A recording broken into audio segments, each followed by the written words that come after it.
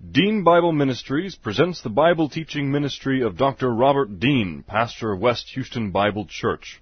These and other Bible lessons are available from www.deanbible.org.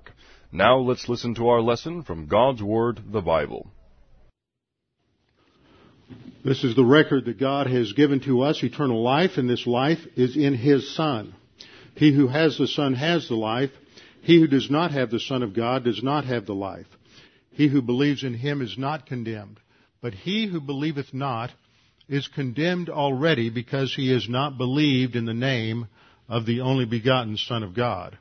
For there is no other name under heaven given among men whereby we must be saved. For by grace you have been saved through faith, and that not of yourselves, it is the gift of God, not of works, lest any man should boast. For I am persuaded that neither death, nor life, nor angels, nor principalities, nor powers, nor things present, nor things to come, nor height nor depth, nor any other created thing is able to separate us from the love of God which is in Christ Jesus our Lord. For of Him, and through Him, and to Him are all things, to whom be the glory forever. Amen. Before we begin our study of God's Word, let's go to the Lord and ask His guidance and direction on our study this morning. Father, we are thankful we have Your Word, that it is a lamp unto our feet and a light unto our path. And Father, as we study Your Word today, we pray that God the Holy Spirit would illuminate our minds, that we may understand clearly what Your Word means, that we may see how it applies in our own thinking, and that under the illumination of Your Word, that the errors in our own thought would be exposed, that we might exchange the human viewpoint opinions that we have for eternal divine viewpoint truth. We pray this in Christ's name. Amen. We're studying in 1 Kings chapter 18, but we'll go to some other passages before we're actually there this morning.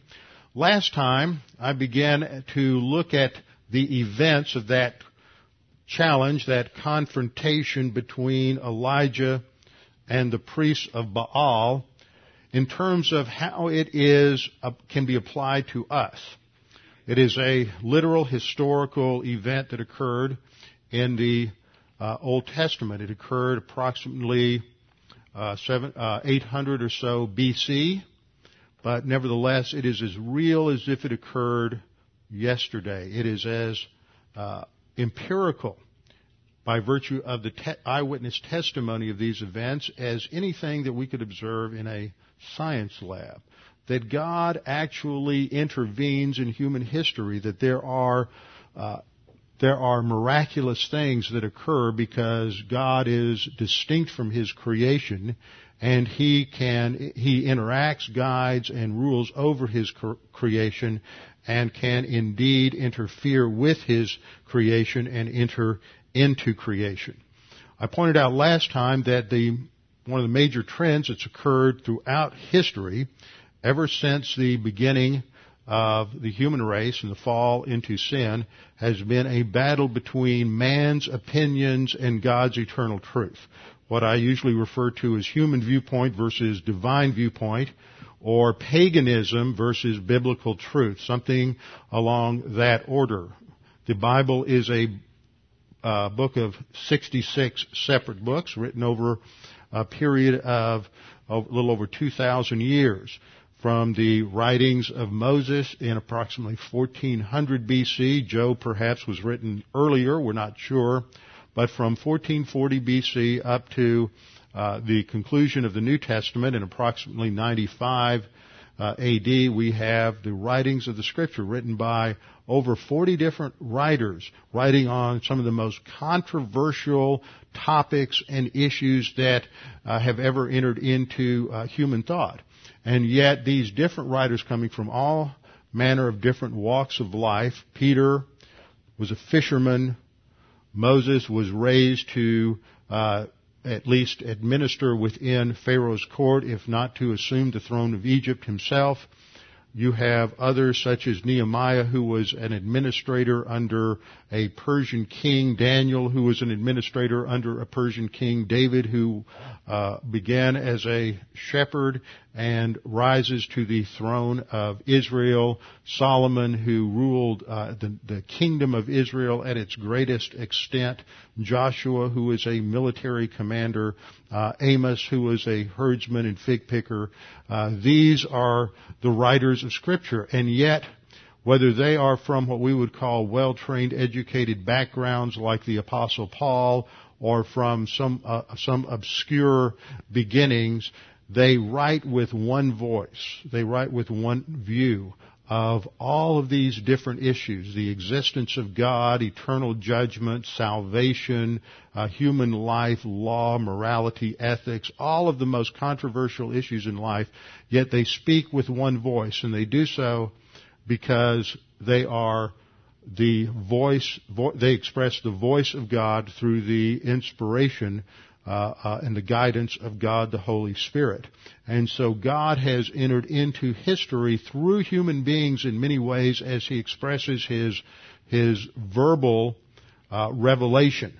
And His personal revelation was through another entry into human history, the Lord Jesus Christ, the living Word. So we have the written Word and the living Word, and they agree completely. And this presents a viewpoint about creation, about life, about ethics, values, law, politics, economics. All of these things are covered or touched on in Scripture in a way that shows remarkable unity, as close as many of us might agree on many of these issues.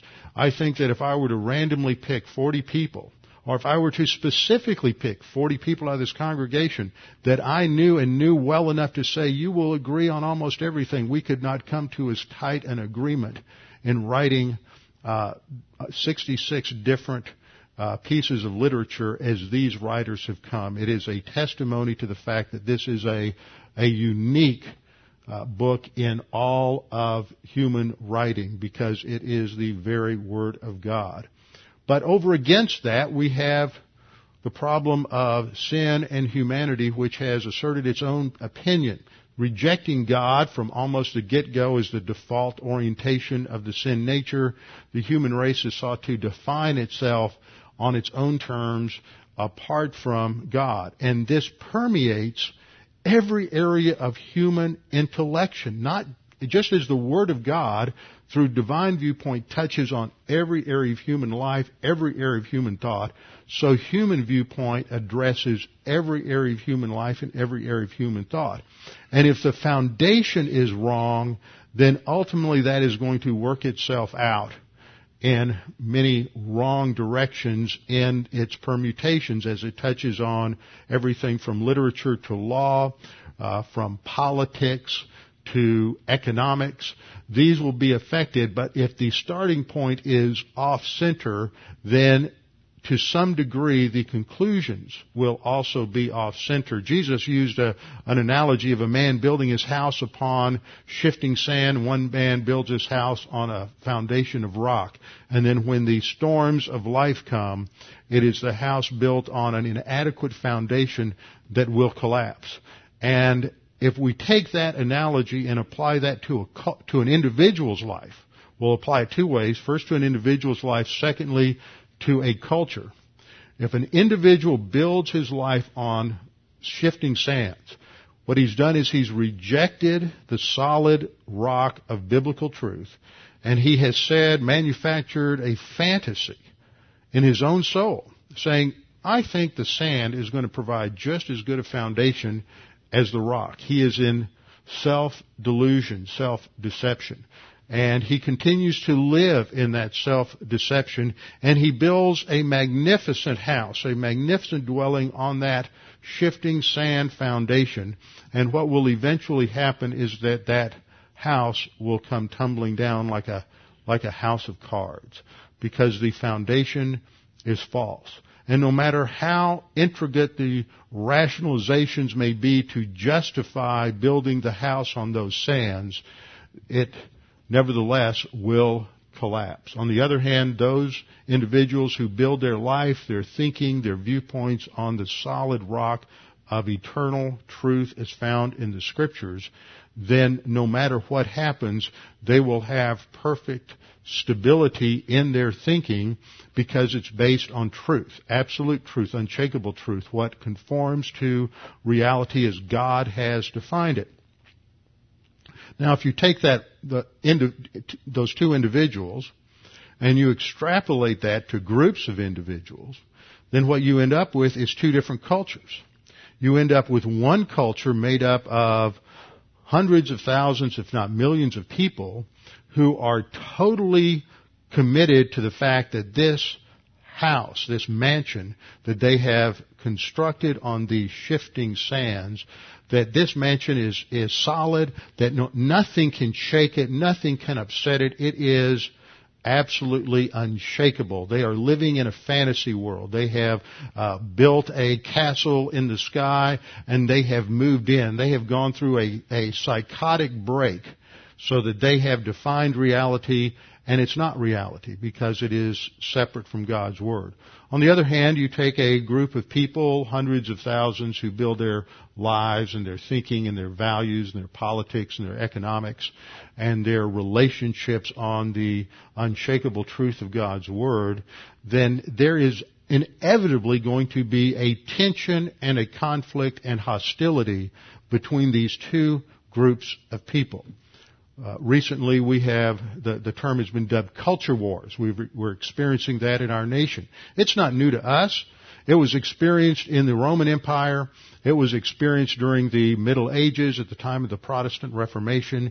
It was experienced in many different nations down through the ages because until Jesus Christ returns and establishes His kingdom, there will always be this conflict between those who are completely sold out to the fantasy myth of human viewpoint and those that are sold out to the absolute unshakable truth of God's Word.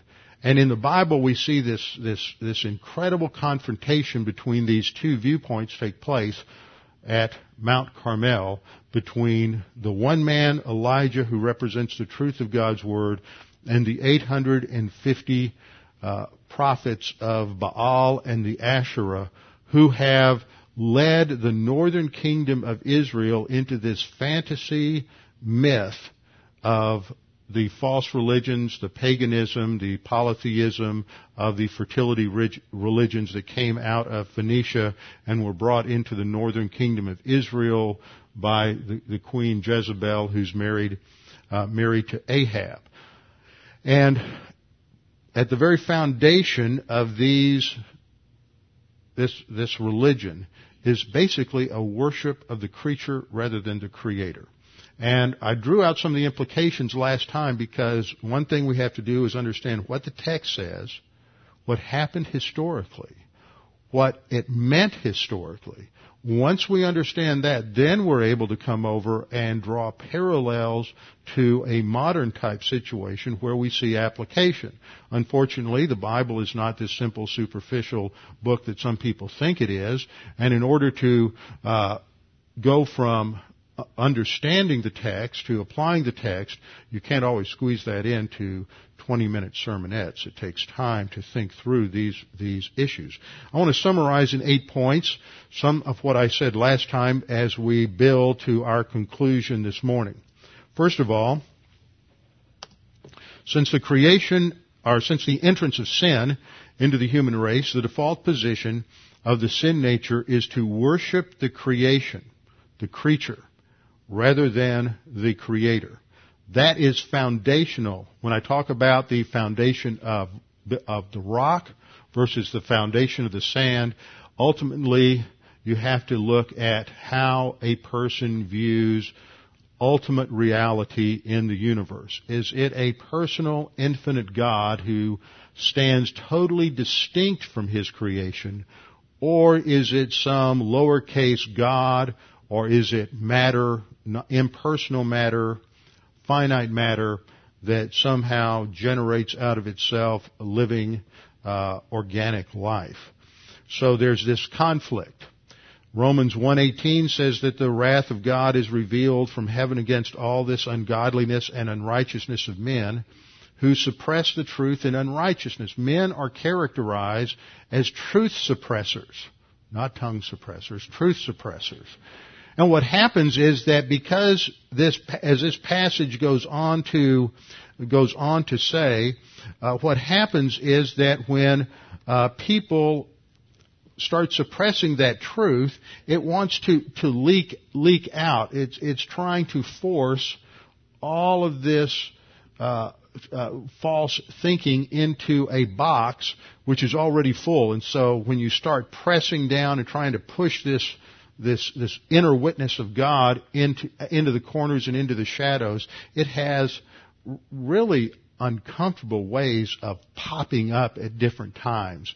And when God pops up in people's lives, when they've been working hard to suppress that truth, then there often presents a very hostile reaction, one that is not equivalent to whatever the cause may be. We saw some examples of that when we watched the film Expelled, No Intelligence Allowed, that Ben Stein did, when he would interview some scientists and ask them about whether or not they could what they thought about the whole position of intelligent design, and that somehow that there were some inner flaws in the Darwinistic view, that everything came out of some sort of primordial ooze and just by virtue of pure chance alone developed into someone of the brilliance of Albert Einstein, all by chance.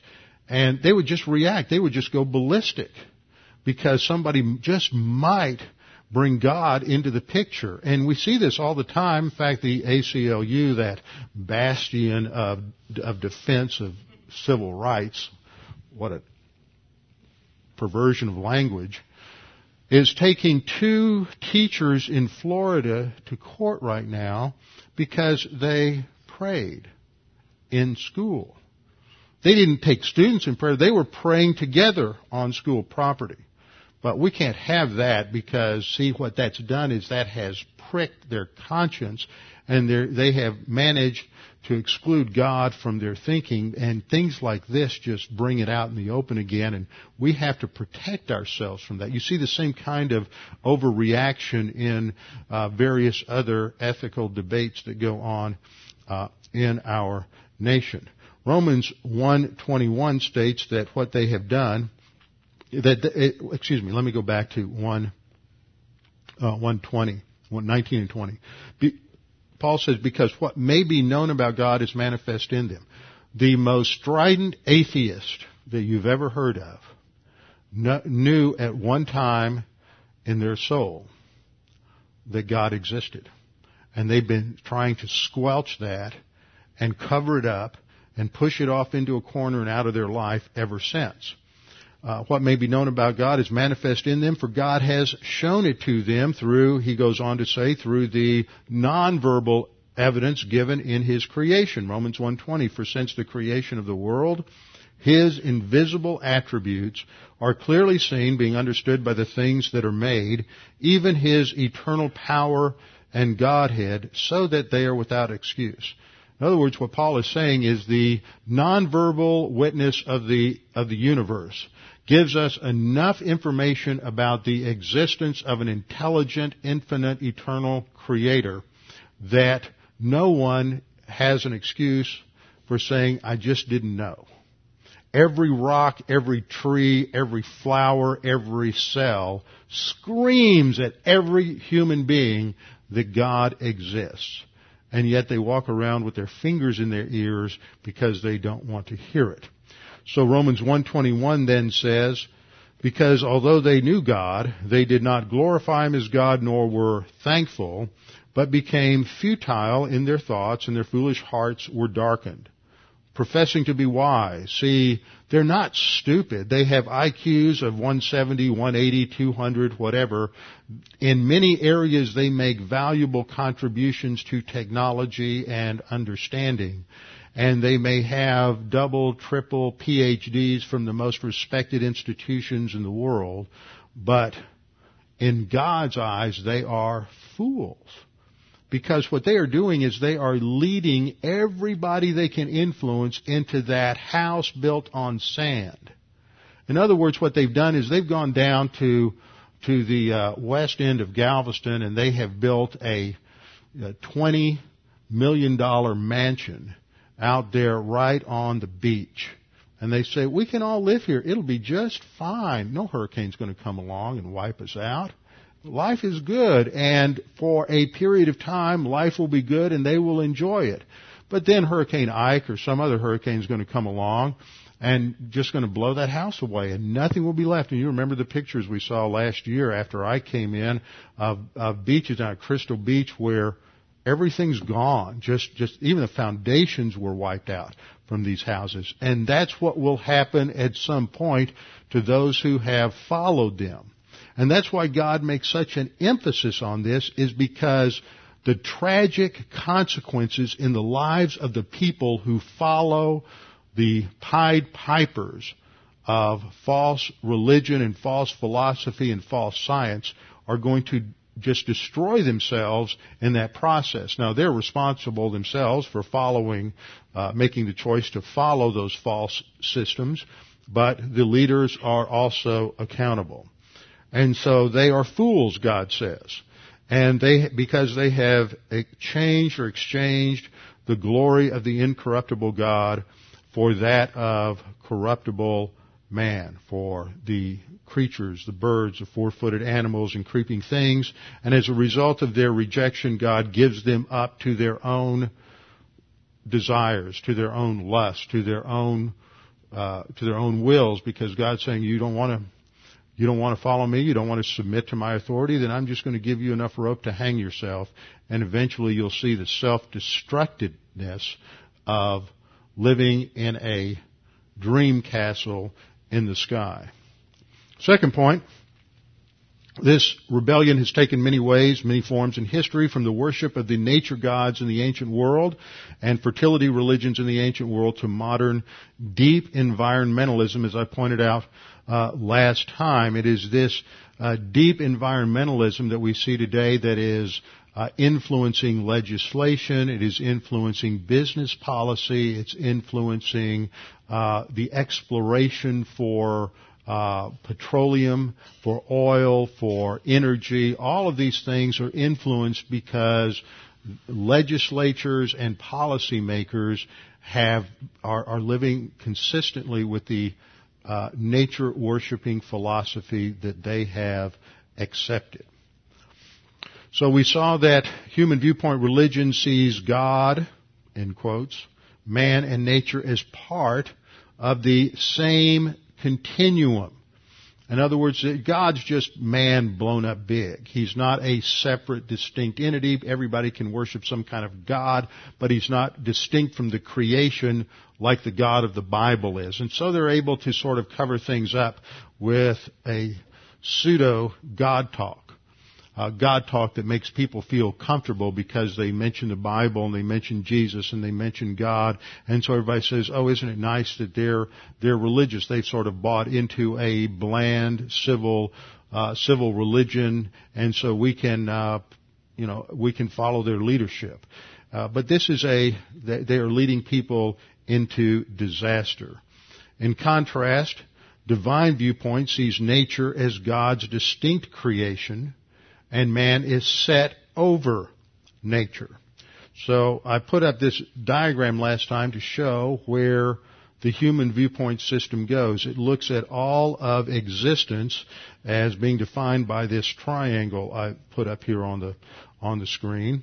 And everything within existence is included in that triangle. God or gods, angelic or spirit beings, human beings, animals, vegetation, rocks, dirt, water, astronomical, geophysical environment. All of this is included within this scale of being. That idea goes all the way back to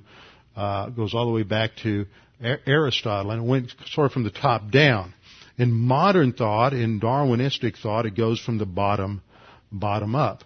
Now, this view of reality really, really angers.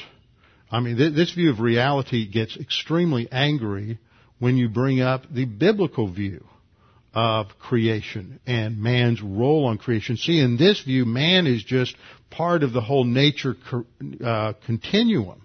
And so he's really no different from a rock or from a spotted owl or anything else. Although in more extreme forms of deep ecology, man is really becomes the enemy of everything else within nature. The biblical view is expressed in Genesis 1:28. When God created man, He blessed them and said to them, "Be fruitful and multiply, fill the earth and subdue it." Man is to subdue that means that he is to investigate, evaluate, categorize, come to understand the properties of all of the resources that God has placed into creation. He's to understand the properties of all the different minerals, all of the different gases, all of the different organic or fossil fuels. He's to, and then develop their use because God placed all of that there within creation for man. So man is separate from everything else. He is to come to dominate it through his understanding of creation. So man is to have dominion over the fish of the sea, over the birds of the air, and over every living thing that moves on the earth.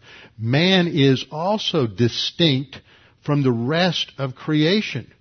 Now this really angers the human viewpoint environmentalist. And I used this quote last time from 19th century philosopher Arthur Schopenhauer, who was foreshadowed what came along with in Nazi Germany and a lot of modern thought. He wrote, we owe the animals not mercy but justice. Justice.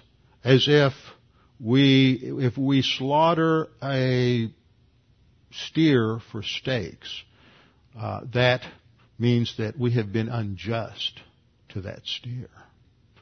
So we can't do that. So we can't do anything that harms or hurts creation. They have to be viewed as the same as us. Justice only applies from man to man, not toward animals. And yes, I am a dog lover.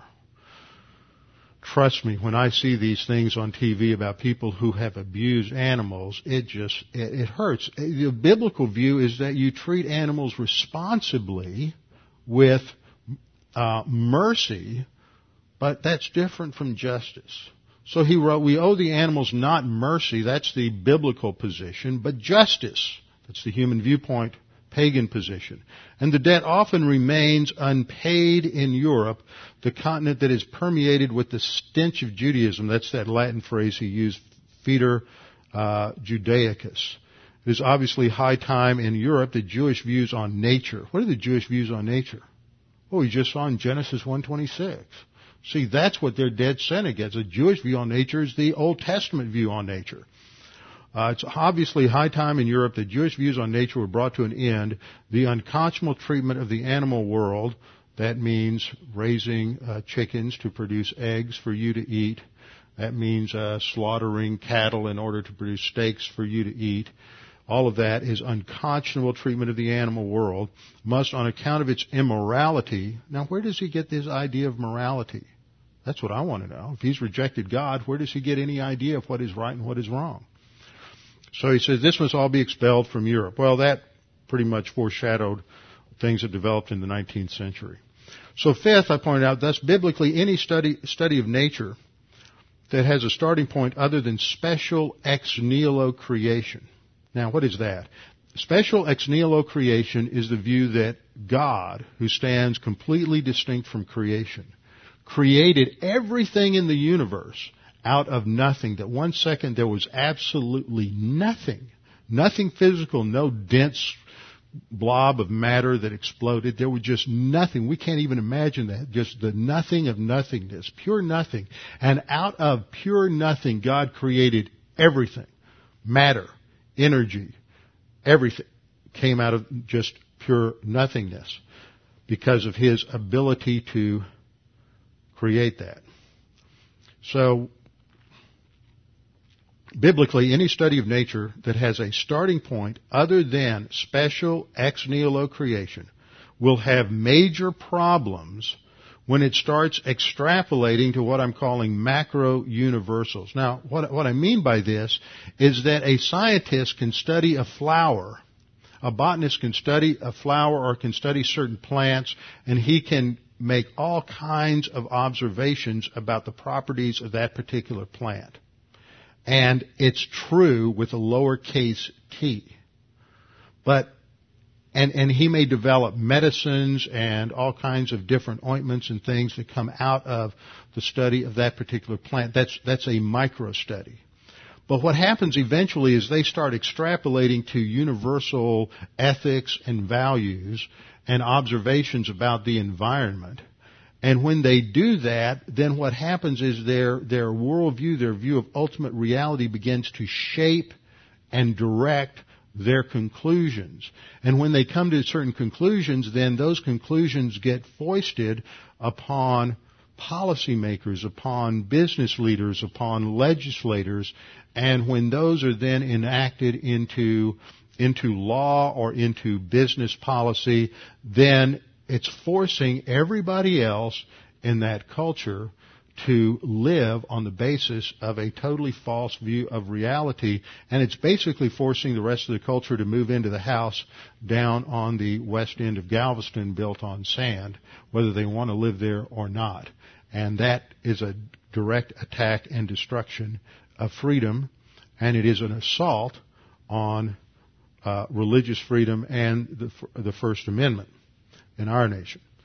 Sixth point, at the core, so let's go back to that, make sure I explain that. So what happens is that if you're not starting with the truth of what God's Word says, and you're starting on the false foundation, then when you start extrapolating to making universal statements related to climate control, related to fossil fuels, we only have enough to last for a few more decades, or we may only have a few years. I think Prince Charles said, and others have said, that if we only have 2 or 3 months left to make radical legislative change on how we treat the climate, or it'll be too late. We will pass a point of no return and we will be doomed to destruction. See, point number 6, at the very core of all human viewpoint thought is a denial of the sovereignty of God, a denial that He still controls and rules over His creation, and it also denies that God has accurately predicted how history will end. It's a complete rejection of the fact that God has outlined how the human race will end, and it won't end any other way. It's not going to end through global meltdown from global warming. It's not going to end with a global freeze from a nuclear winter. It's not going to end in a nuclear holocaust. God is still in control. Colossians 1:16 and 17 says, "For by Him all things were created." This is speaking of the Lord Jesus Christ. "Both in the heavens and on earth, visible and invisible, whether thrones or dominions or rulers or authorities." It's a reference to angel hierarchies. "All things have been created through Him and for Him. He is before all things," and notice the last phrase, "in Him all things hold together." He's not going to let go. You know, there is not one thing that you can do with a can of aerosol spray that the Lord Jesus Christ can't handle. There is nothing you're going to, you may mess up the air pretty bad, and there may be a lot of negative consequences from pollution. Just go over to the former Soviet Union sometime where they have no controls on any kind of emissions or anything like that, and it's pretty nasty. And the smog and the pollution and everything is just vile. But it's not going to destroy the human race, and it's not going to destroy the planet, because God said otherwise. So if we believe God, then we have to operate and live on the basis of what He has said. So the seventh point, when man operates on these false constructs or fantasy origin myths, such as evolution, this begins to penetrate every area of thinking. The result of fantasy and living on the basis of fantasy is self-destruction. If you live on the basis of just a pure psychotic break, then you're going to destroy yourself, your thinking, your life, your family, everything else, because every decision you make is going to be false because you've misidentified reality. So point number 8, since the consequence of introducing this kind of error is so destructive to so many people, God had a special penalty for this in the nation Israel in the Old Testament. And that penalty was death. Because God understood what really happened to the victims. Now that's hard for us to understand in our world today because we no longer think about the long-term consequences to the victims as a result of faulty thinking. We think only in terms of short-term solutions and somehow protecting the person who comes up with the idea or protecting a criminal if it applies to crime.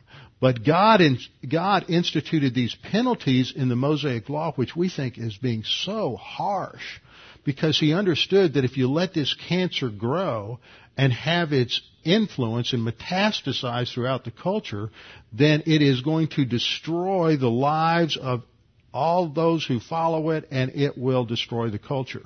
And so it has to be cut off radically at the very beginning. It has to be completely excised from the culture. Now, the foundation for this is in the law of Moses. God didn't put this on other nations.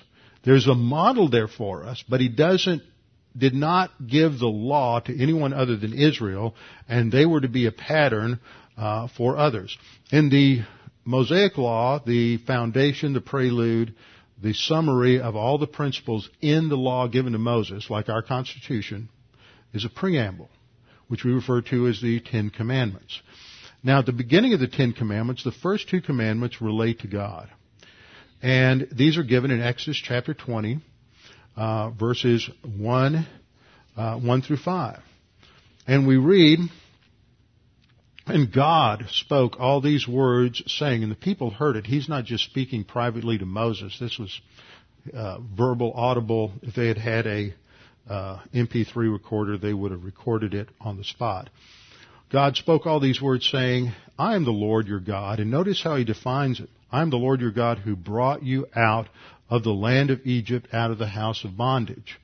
I have given you empirical, verifiable evidence through the 10 plagues you just witnessed and through my ability to deliver you from bondage in Egypt that I am able to handle any and every problem that comes your way. I am the Lord your God who brought you out of the land of Egypt, out of the house of bondage." First commandment, "You shall have no other gods before me." That's it, just me.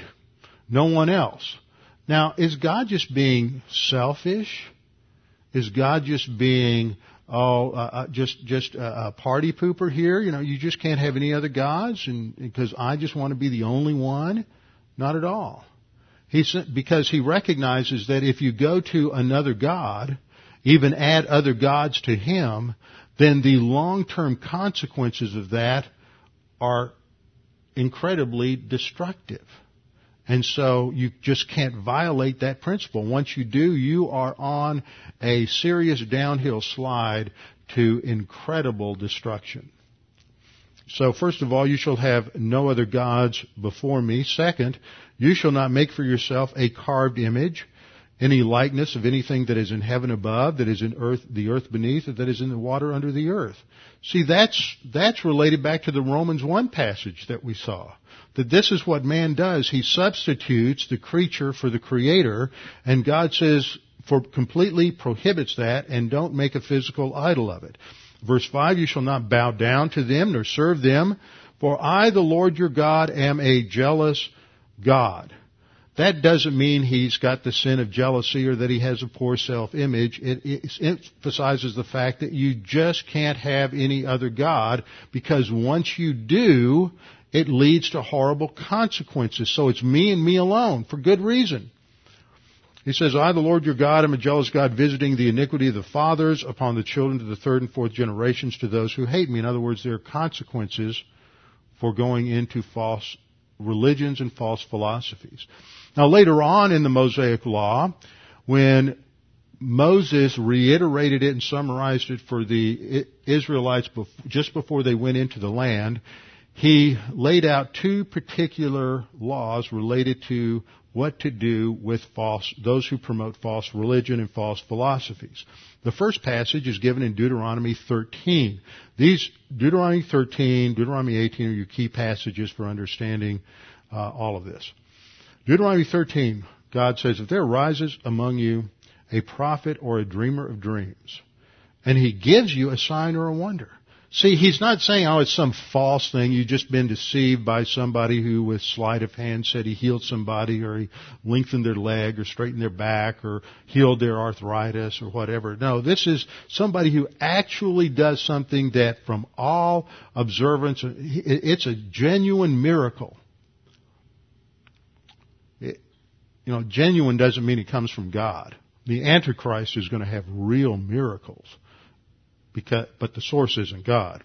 So this is somebody who comes along, and they say they have had a vision from God. They substantiate that with some sort of miracle.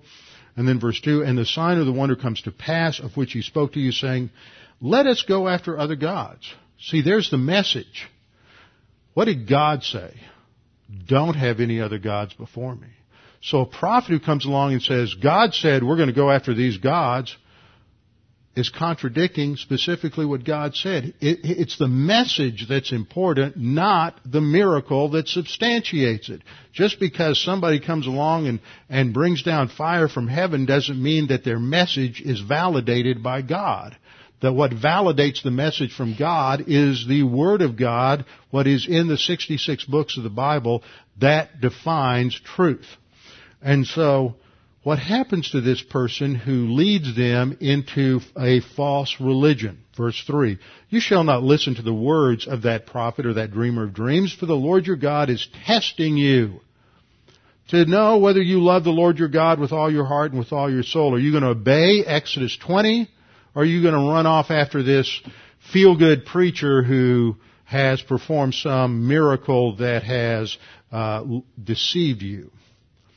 Do you really love God so that the Word of God is more important to you than any experience, any event, any charismatic human being that comes along with a promise?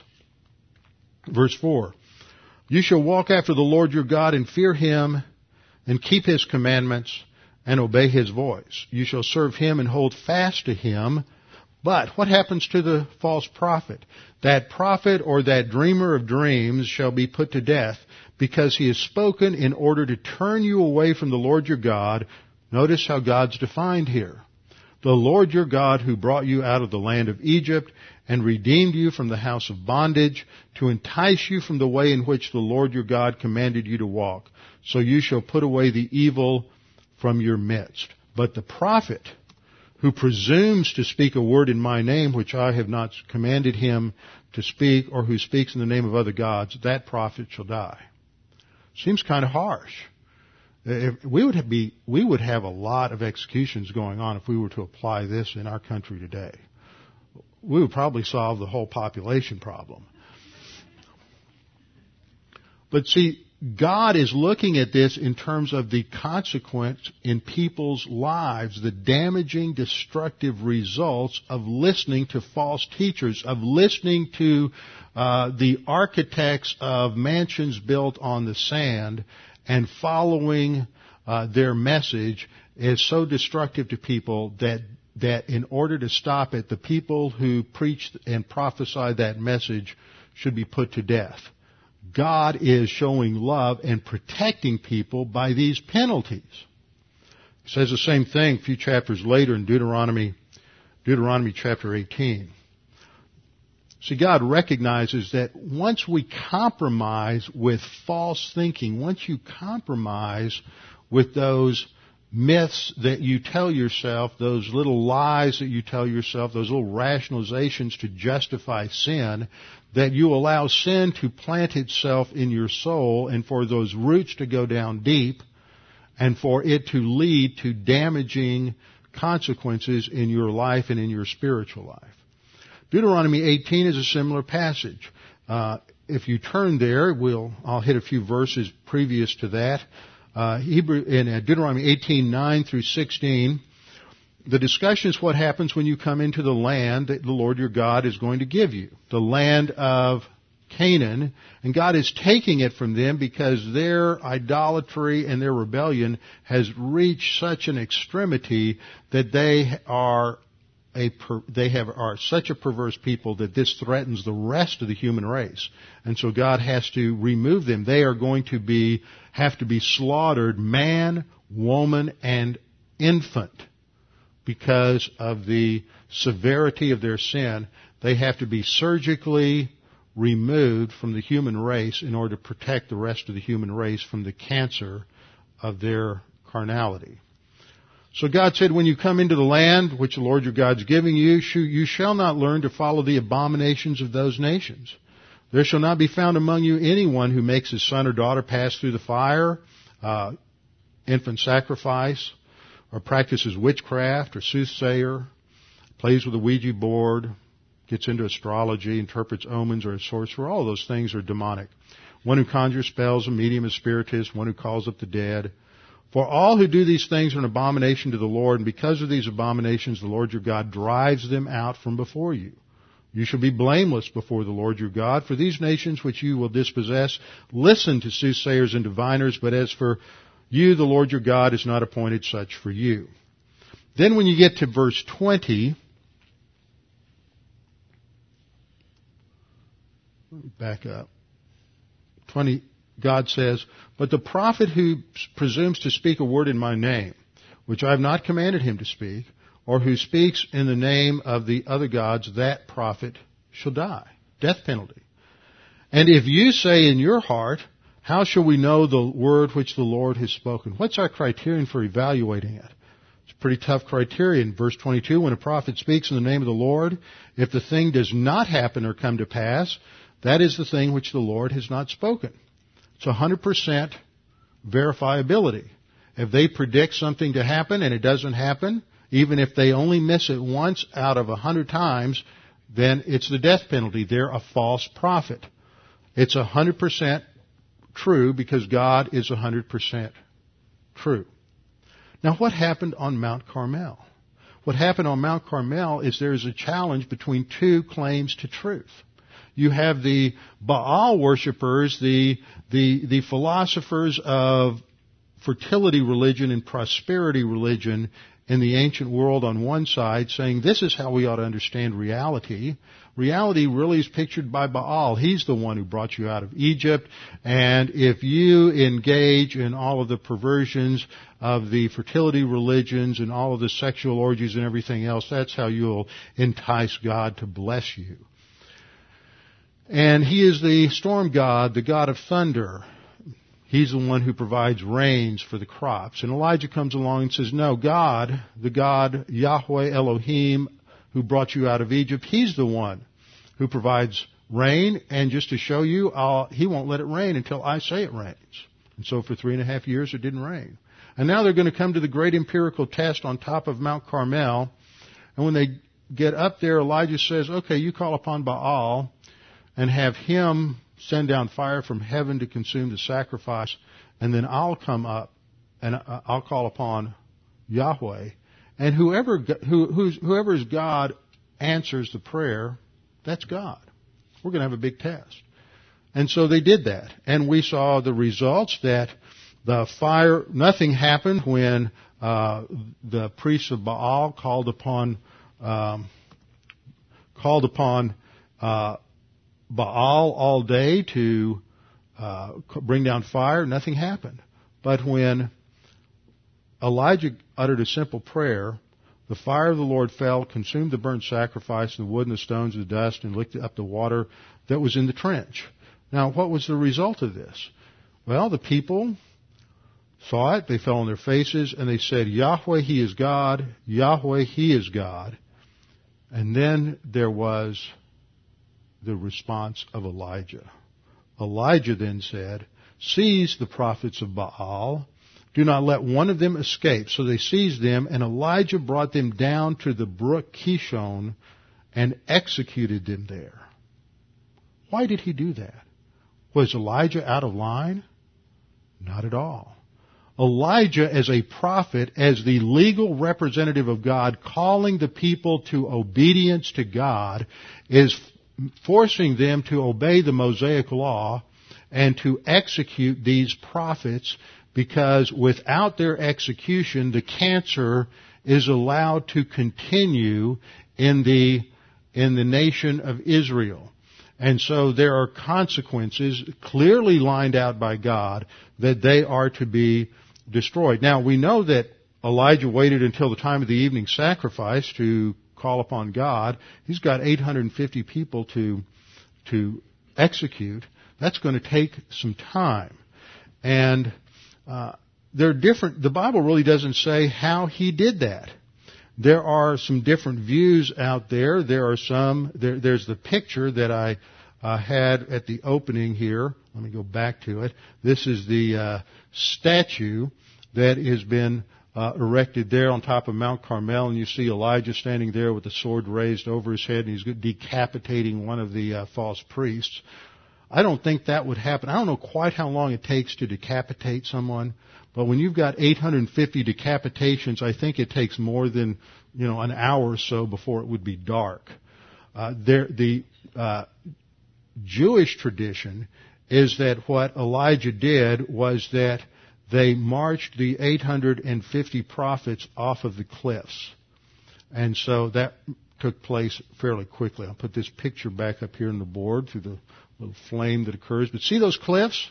It's about 1,200 foot cliffs. They just marched them all off the cliffs, and they fell down below, and the brook Kishon runs along at the base of the Carmel Ridge. And so that was the end of the prophets of Baal. Now, how does that apply to us?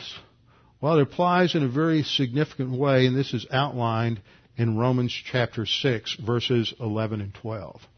See, we have to recognize that in the church age, the basic enemy that we face is inside of us. It's our own sin nature. It is our own bent and propensity to still rebel against God and to still be deceived by these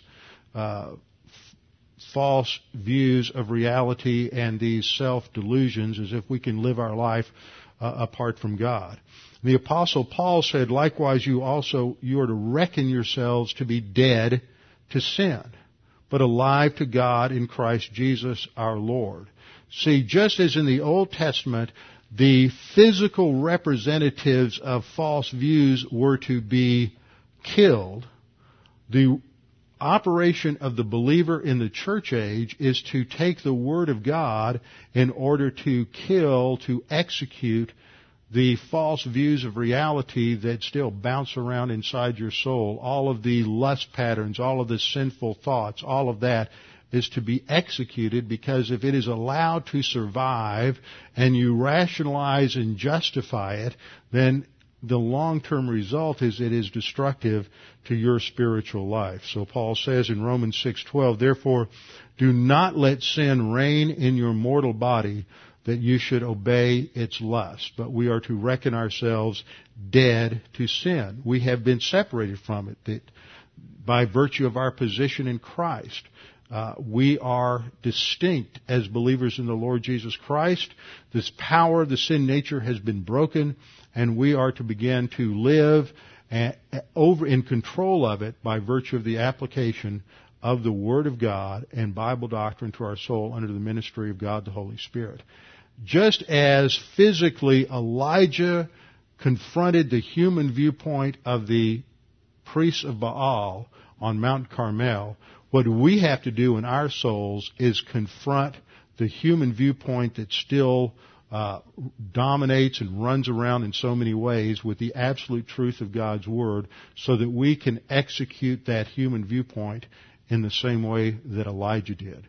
And only once that occurs is God then going to be able to bless us in our life, or could God bless Israel? What happens next is that after Elijah executes the false prophets, what happens next?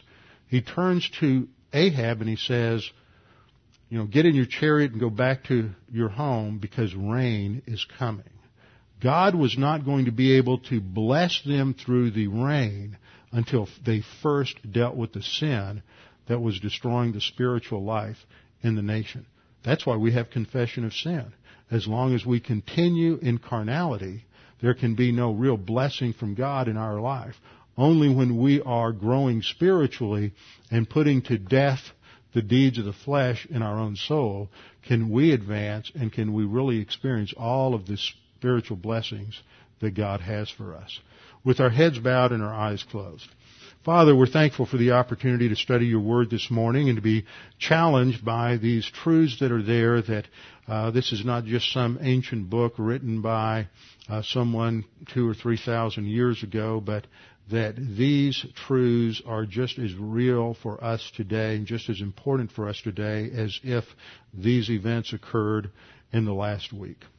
Father, we pray that if there's anyone here this morning that has never trusted Jesus Christ as Savior, that this would be their opportunity to do so. Perhaps they're unsure, uncertain about eternal life. Perhaps they've never really heard what the Bible teaches about salvation. But the Word is very clear that all that is needed is to believe that Jesus died for you, that He paid the penalty for your sin on the cross, and that by believing in Him and Him alone you have eternal life.